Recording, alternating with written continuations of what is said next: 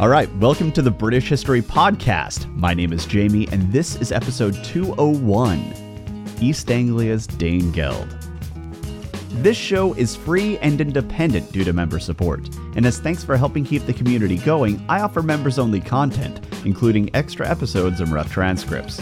If you'd like to support the show, you can sign up over at thebritishhistorypodcast.com for about the price of a decent pint per month. Or, if you drink cocktails, it is so much cheaper than drinking cocktails these days. And thank you very much to Ansel, Saskia, and Ida. Yeah, I'm not making this up. Ida now supports independent history podcasts. That's one more check off my bucket list. So here we are, with a new king in Wessex. King Athelred, son of Athelwulf, was now sitting the throne. He was in his 20s, and despite having a large family back when he was a child, now his family was pretty small. He had his wife, Queen Wulfthryth, and good on you, Wulfthryth, for insisting on being given the title of queen. But other than that, we don't know much about her. But the fact that she was listed as queen, and what her name was, has led some scholars to suspect that she was Mercian. You'll remember that the Mercians were a bit less restrictive on women in power than their southern cousins in Wessex. Anyway, so, out of a once massive family, Athelred now just had his wife, his two sons, Athelhelm and Athelwald, his sister, who was far away and married to the king of Mercia, and his little brother, Alfred. Virtually everyone else in his family was dead. So things weren't looking very good for King Athelred and his family. Sure, he had managed to navigate his way around a dynastic issue with his brother Alfred, and avoiding civil war is always a good thing. But Christmases in Wessex were probably starting to get a bit lonely. And to make matters worse, in the eastern part of his kingdom, on the Isle of Thanet, there was an encampment that was held by what the chroniclers called a Mickle Hera, a great army. A great army, by the way, that had already ravaged the east despite being paid a Danegeld. It might have even been involved in the previous King of Wessex's death, King Athelbert, brother of King Athelred.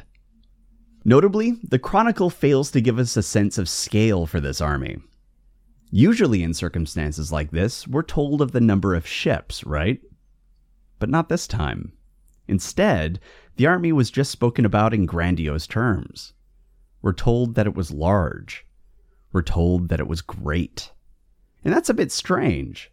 And it gives us the impression that the Great Heathen Army was vastly superior to anything that they'd seen to date. And keep in mind that in 851, we were told about a fleet of 350 ships sailing up the Thames and causing all manner of havoc. Even if we discount those numbers for exaggeration, that was still a very large fleet, and the scribes were comfortable putting a number to it. But the Great Heathen Army, not so much for them. And the cause for the deficit in the record could be benign and meaningless. But the fact that they talk about how massive this army was, and we will see how overwhelmingly effective they'll turn out to be, gives the impression that this was an army that numbered in the many thousands, and that the scribes didn't put a number of ships down because there were simply too many to count. Scholars suspect that we're looking at an army that was over 5,000 people. And in a time when warfare was still a lot like gang warfare, this was an overwhelming force. I've been trying to find an allegory to help illustrate this, but I'm honestly failing to find anything that can beat the cold hard numbers. Typically, the wars of the Anglo-Saxons probably involved no more than around 250 people a side.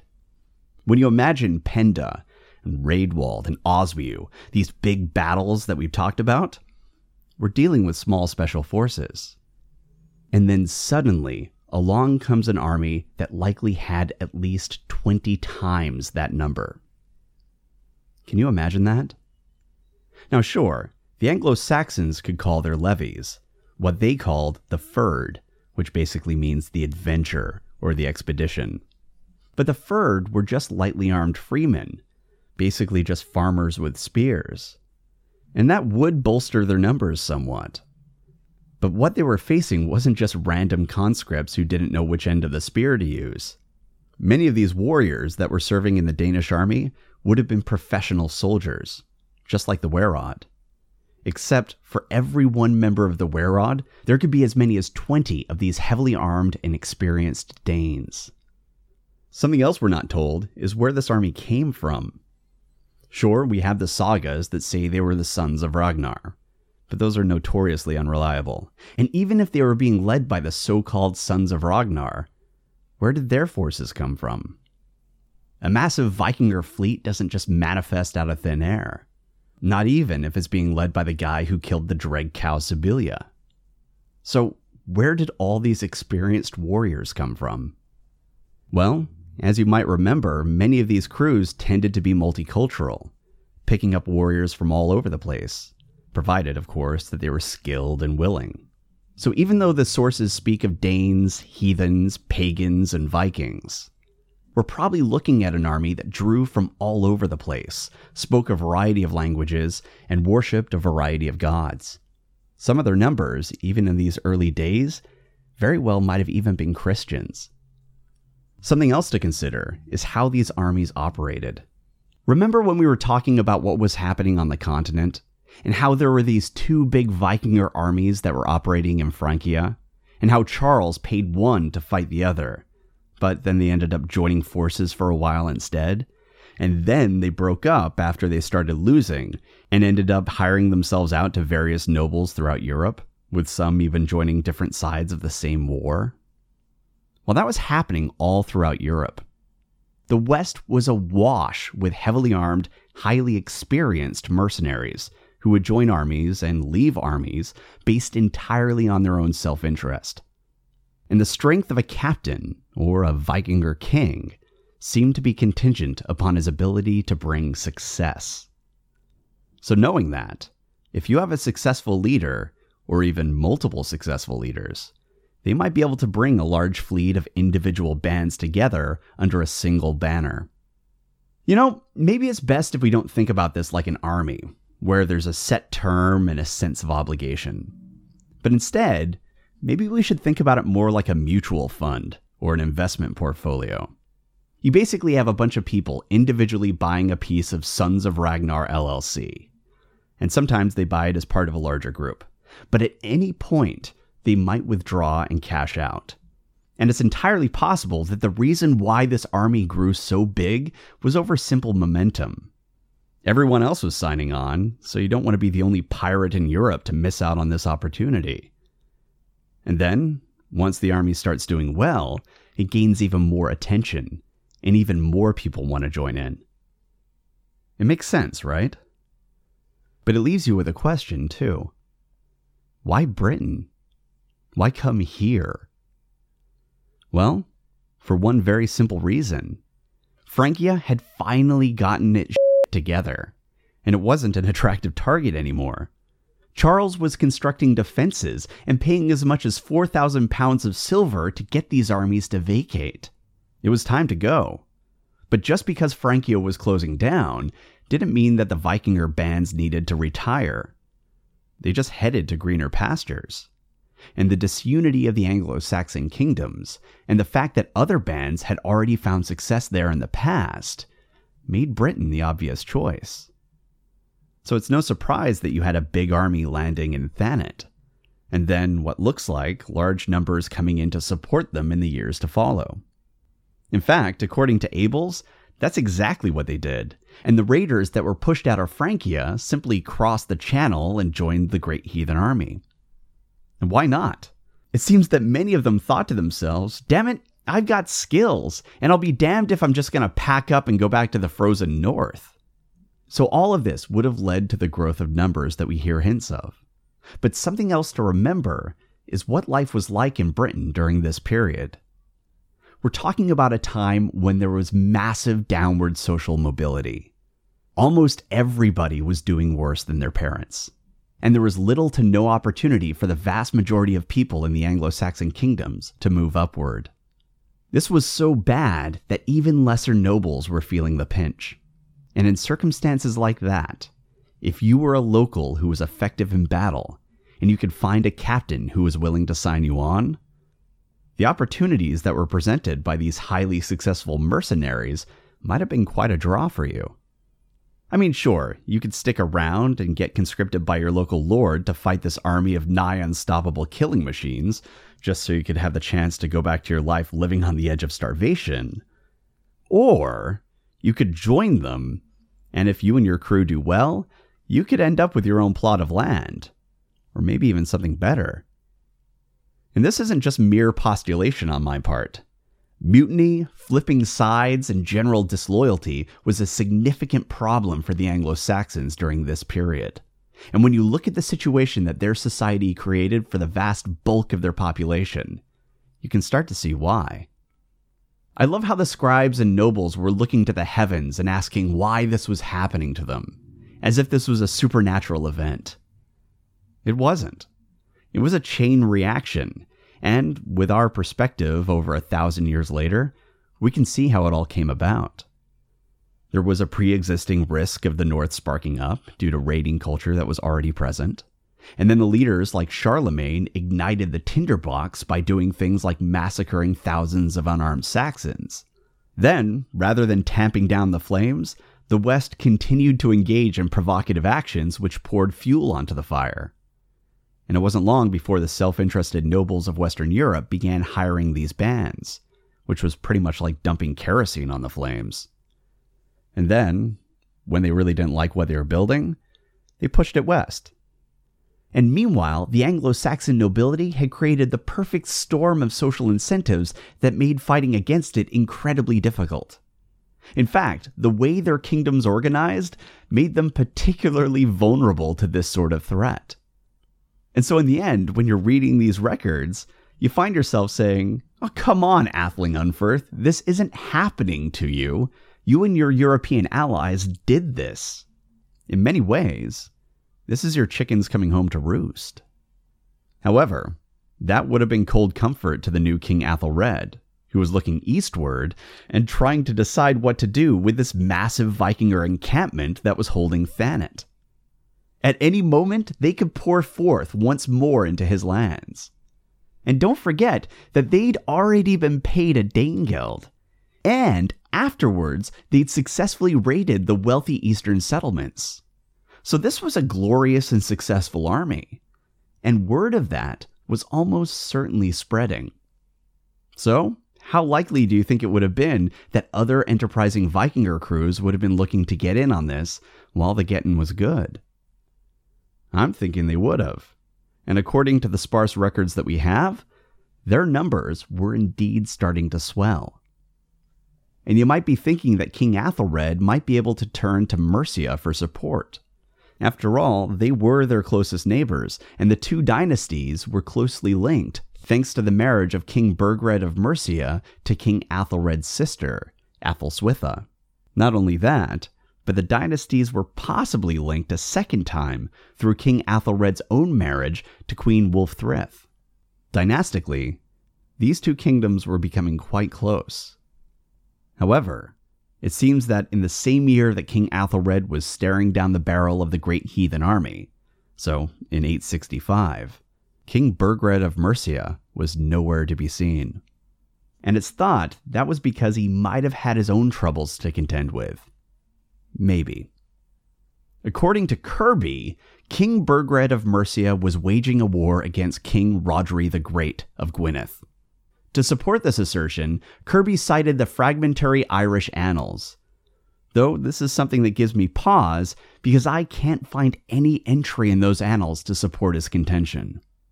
But the reason why I'm including it here is because I generally do find Kirby to be reliable. And also, because sometimes there are different versions or translations, and he might have been working from one of them. And because, frankly, war with Gwynedd seems entirely plausible based upon what was happening politically. The thing is that while Gwynedd had submitted to King Burgred about a decade earlier, stuff had changed, and there were plenty of developments that would have given King Burgred cause to worry. The fact of the matter is that the kingdom of Gwynedd was on the rise. The new dynasty, which was established under Merfyn Ferc ap Gwiriad, was proving to be politically potent. King Merfyn had deep ties into a variety of British kingdoms, being that he was from the royal line of Powys with ancestral lines to the Manx, And his father had married the daughter of King Cined ap Rhodri of Gwynedd. So Myrddin was proving to be a dynastic powerhouse who could unite a big portion of the region. And then he married Nest, the sister of King Cingin ap Cadal of Powys. And at that point it was sealed. Under Myrddin, Gwynedd had acquired a claim to their southern neighbor of Powys. And then King Myrddin had a son, Rhodri. And once Rhodri became king, he began to be known as Rhodri Mawr, Rhodri the Great. And for obvious reasons. Rhodri was astoundingly effective. This was the same king who had successfully beaten back the Viking incursions into Wales so well that they don't appear to have gone any further than Anglesey during his rule. He was a powerhouse, and it was under his direction, or maybe under his son's direction, that the kingdom of Gwynedd moved to annex their southern neighbor of Powys. He was also looking to expand his borders through political marriage with the other Welsh kingdoms. Rhodri was on the rise. So King Burgred might have had a good reason to want to fight King Rhodri and also take the Isle of Anglesey, as Kirby claims he did, because that would have been a powerful signal to the resurgent kingdom that they were still a client kingdom of Mercia. However, based upon the records I've gotten my hands on, I can't find any primary sources for that campaign. So until I find another source, preferably a primary source, this will just have to be mentioned as a theory offered up by D.P. Kirby. Regardless, though, something important to know is that it doesn't matter whether or not King Burgred was campaigning in the West. What's clear from the records of Mercian history from this period is that they were militarily potent, and they were not to be underestimated. But they were also either unable or unwilling to assist the West Saxons with this recent Vikinger threat. So this was a bad situation that was threatening to get worse. Not exactly the best way for the new King Athelred to start his reign. But, against all odds, King Athelred got a bit of good news. There was a burst of activity in the Vikinger camp on Thanet. And it wasn't that they were preparing to march into Kent. It seems that the northern raiders were loading up their longships and preparing to leave these lands, bound for somewhere. This was a much-needed respite for the West Saxons. But it was 865, and King Athelred of Wessex's good fortune was turning out to be King Edmund of East Anglia's misfortune, because the Northmen weren't planning on going far. They simply loaded up their longships, crossed the Thames estuary, and marched into East Anglia. The scribe Athelweird tells us 100 years later that the invasion consisted of, quote, the fleets of the tyrant Ivar, end quote. As in Ivar the Boneless, the purported son of Ragnar Lothbrok. Most scholars believe that this was the same person that the Irish were calling King Aimar of Dublin. And he had been the scourge of that land since at least 857. Ivar struck terror into the hearts of all who knew of him. Now, with regard to his bonelessness, we still don't know what that really signified. Some sources say that it was because he was disinterested in sex and possibly impotent. Others say that there was something wrong with his legs. It's something that we just don't know. But the efficacy of Vikinger junk aside, I'm guessing the big question you're asking is why would King Ivar and the great heathen army go to East Anglia? After all, while they did have a mint over there, it wasn't exactly Mercia or Wessex. East Anglia was something of a backwater, and it didn't have access to a town on the scale of London or Canterbury. When push comes to shove, East Anglia was a minor player in British politics. But while East Anglia might not be as rich as some of the other regions, it was an excellent staging ground. It's close to the Channel. It was notoriously hard to invade because of how difficult it was to cross most of the fens. And if you wanted to establish a staging ground where you could safely hold your position, gather your forces, and prepare your next move, you could do much worse than East Anglia. and it seems that the Northmen had learned a great deal from their decades of experience on the continent. Now, for quite some time, we've been seeing the scale of these raiders expanding, and we have seen them operating in large numbers on the continent, and occasionally in Britain as well. But the overall sense that you got from these Vikinger bands was one of individual pirates seeking out their own goals without a plan of anything larger. However, with the arrival of the Great Heathen Army into East Anglia, we've reached a new phase in the Viking Age. They were no longer a marauding band of anarchists. They were willing to form into a coordinated army that had an eye on strategy. Vikinger culture had evolved. Did it come from taking territory in Dublin? Did it come from operating in large numbers on the continent? It's hard to say, but things had changed. Now, typically, pop culture displays the Great Heathen Army in a way that feels a bit like Conan the Barbarian or Mad Max. But while the actual composition of the army could fluctuate, and if things went badly, it could break up, while the Great Heathen Army was operating in the field, it appears to have been very well disciplined. After all, these were experienced and hardened warriors who had likely fought in many battles with their shipmates. So not only was this army under the command of one of the most feared Vikinger kings in the West, it was also operating in enormous numbers, and they were disciplined enough to organize a large-scale invasion of East Anglia. Could you imagine the terror that the 25-year-old King Edmund of East Anglia would have experienced when he received words of the Drakars, the famed longships, crossing the Thames estuary? And then how he must have felt when he heard of the other ships that were coming across the channel. He had sat on the throne for nearly half of his life, first becoming king at the age of 14 when the previous king, who was probably his father, had died. But in his 11 years of rule, he had never seen anything like this.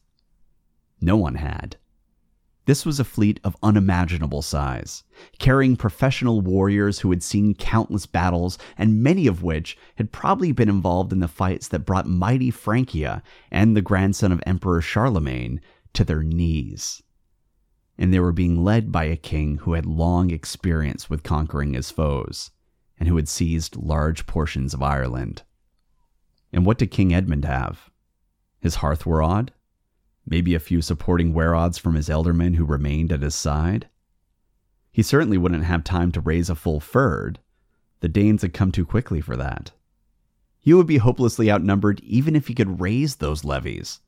But if he couldn't, just a small detachment of these pirates would be likely enough to overwhelm his forces. If you were King Edmund, what would you do? If you fought, you'd probably die, as would your forces. And what good would that do to anyone? So, he did what most of Europe was doing in situations like this.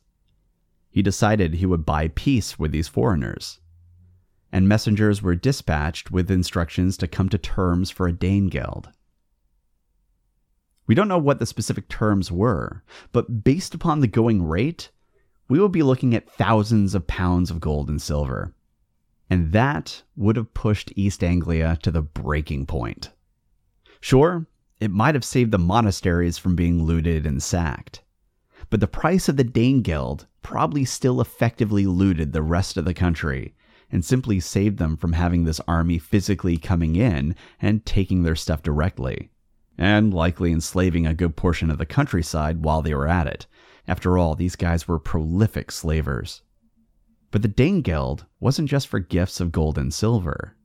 They also demanded that King Edmund provide them food, drink, and even supply them with horses. The demand for horses is interesting, and it gives us another hint at the evolution of Vikinger culture. They were clearly planning for something, and mobility would be central to it. Now, typically, their longships provided the needed mobility for their rapid strikes throughout the known world. But that being said, they could only conduct these lightning strikes on settlements that were near navigable waters. But horses? That suggests that they were expanding their list of targets, and were evolving beyond a sea-based force, and forming what we would likely call today combined operations. Once they had these horses, they could attack by land and sea with frightening speed. So an Anglo-Saxon kingdom couldn't simply look to the seas and prepare their defenses. Building bridges to block rivers and setting up watchmen along the shores would not be enough, because at the blink of an eye, they could be facing off with thousands of Vikingers arriving deep inland behind their defenses like they were the men of Rohan, and virtually nobody would see them coming. Only 1 year into this, and we're already moving into a new phase of the war. Now, typically, a Danegeld would be paid in exchange for the invading forces leaving your lands in peace.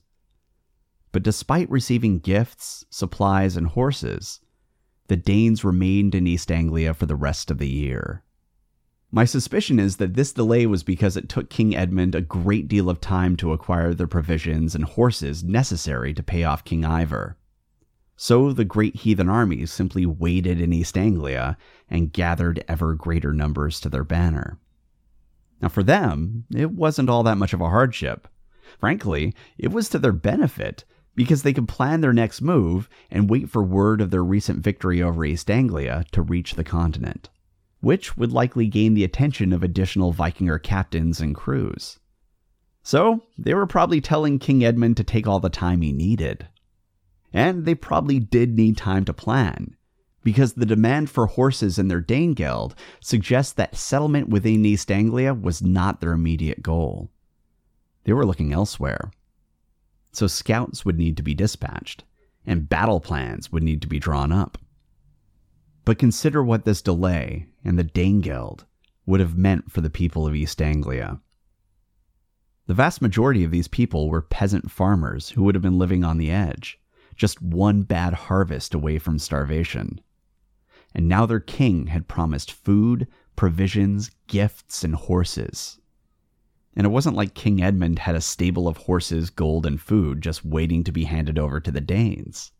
And even if he had reserves like that, how likely do you think he would be to pay it outright from his own coffers? Do you really think he'd be willing to go hungry? No. He was an Anglo-Saxon king. He'd pay with his other possessions, namely the stuff that he allowed his subjects to use. After all, unless you held bookland, everything you owned was his when it came down to it. So suddenly, the ealdormen would be told that they needed to provide a certain amount of food, gold, silver, and horses to the king. But do you think that the ealdormen were willing to go hungry and hand over all of their own possessions? No. They would just turn to their landowning churls and demand that they provide the necessary material. They might also mark up those demands. Don't forget the raw opportunism that things like this tended to create. We've already seen other examples of nobles seeking to use this type of chaos to consolidate wealth and power. There's no reason to think they wouldn't do it here as well. But the churls who got these demands were not likely to want to go hungry either. So they would just turn to their tenant farmers who were working the land and demand that they provide what was needed. And what do you think the tenant farmers and the assorted slaves, what the Anglo-Saxons called theows, would do? Well, they had to pay it. It was either that or they could end up evicted or worse. And frankly, an eviction was pretty much as good as a death sentence. Don't forget how xenophobic and economically locked down this era was. They couldn't just move into the suburbs and apply for a job as a barista. So they would have to bend to whatever demands were being placed upon them, no matter how arduous. If a farmer had a horse, even if it was all he had, he would have to give it over. If they had any riches, meager as they would have been, those would have to go too. And as for food, that definitely would need to go. The king, the ealdormen, and some of the other well-positioned nobles might have been able to avoid the hardships of this Danegeld, but as for the rest of the kingdom, they would have to pay. And so, even if they started out in 865 with a surplus, these farmers were now likely on the brink of starvation, or actively in the depths of it. And if 864 had been a bad harvest, I would imagine that these families would be unable to absorb the extra burden, and would have died of starvation. And I really hate how sanitary and academic that sounds. Saying things like, oh yeah, this was tough, and the peasants would have starved. Like it's a footnote, something minor to be included, even if it's mentioned at all. But think about what this meant. These were real people. They had feelings just like you and I. They were human beings, and what they experienced was every bit as real as your life is today. And death by starvation isn't quick. It's not clean. So imagine what they would have felt. Put yourself in their shoes. For weeks, you would know that death was coming. You would be watching your loved ones wasting away. You'd become accustomed to the cries of your children and your partner as their bodies were racked with hunger pains. People in this stage sometimes eat grass, leather if it's available, or even just dirt. Anything in an effort to stave off the hunger pangs. But unless some sustenance was found, your bodies would burn through the majority of their fat reserves and start devouring their own muscles for fuel until there was little left. And at that stage, even the cells would begin to degenerate. And eventually, the cries for food and the panic would come to an end. You and your family would be so weak that you become listless and apathetic. Some of you might begin to become terribly ill from disease as your immune system shut down. But after weeks of suffering, what little was left of you that was still conscious would know that death was right around the corner, and you might start to watch your loved ones die in front of you. Or you might be the lucky one and be the first to go. But all the while, you would know that there was nothing you could do to stop it. That's the circumstance that many of those at the bottom of the economic scale would have experienced as a result of this invasion and the payment of the Danegeld. And even if you were lucky and had a surplus to draw from, what would you do if you knew that your neighbor had a bad harvest? Would you share what was left of your surplus to help them through the year, even though you knew that it might put your own family's survival in danger? You might be able to survive a year eating only a meal and a half per day, but could your young child? What if you or your spouse was pregnant? It would have been a living nightmare for many people in East Anglia. And it doesn't end there.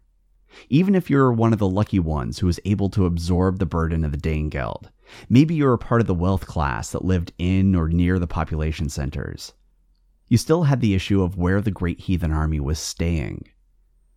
We don't have any record of what happened there.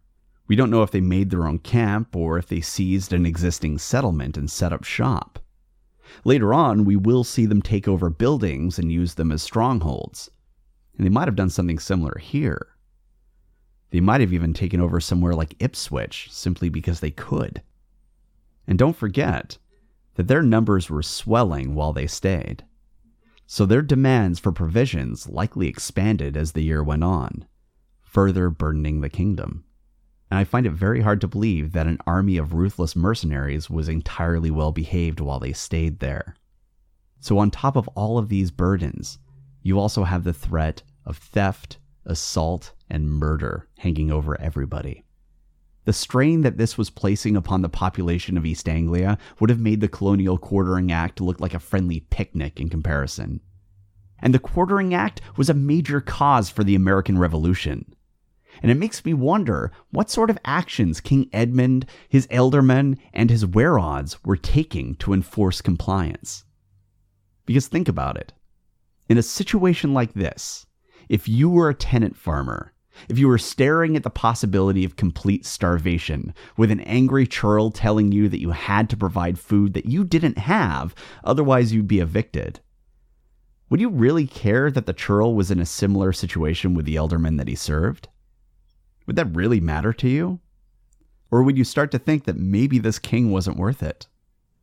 Would you start to look at that Vikinger army and think to yourself, they're eating pretty well over there, and once they leave, they'll likely invade somewhere and take it over. And maybe, if I go with them, I can have some land that's all my own, rather than having to spend the rest of my life farming a small strip of land for my greedy landlord. Would you be tempted to trade in your plowshare for a sword? I think I would. And based upon the record, it appears there were plenty of Anglo-Saxons who were feeling that same temptation. After all, why protect a system that does nothing for you?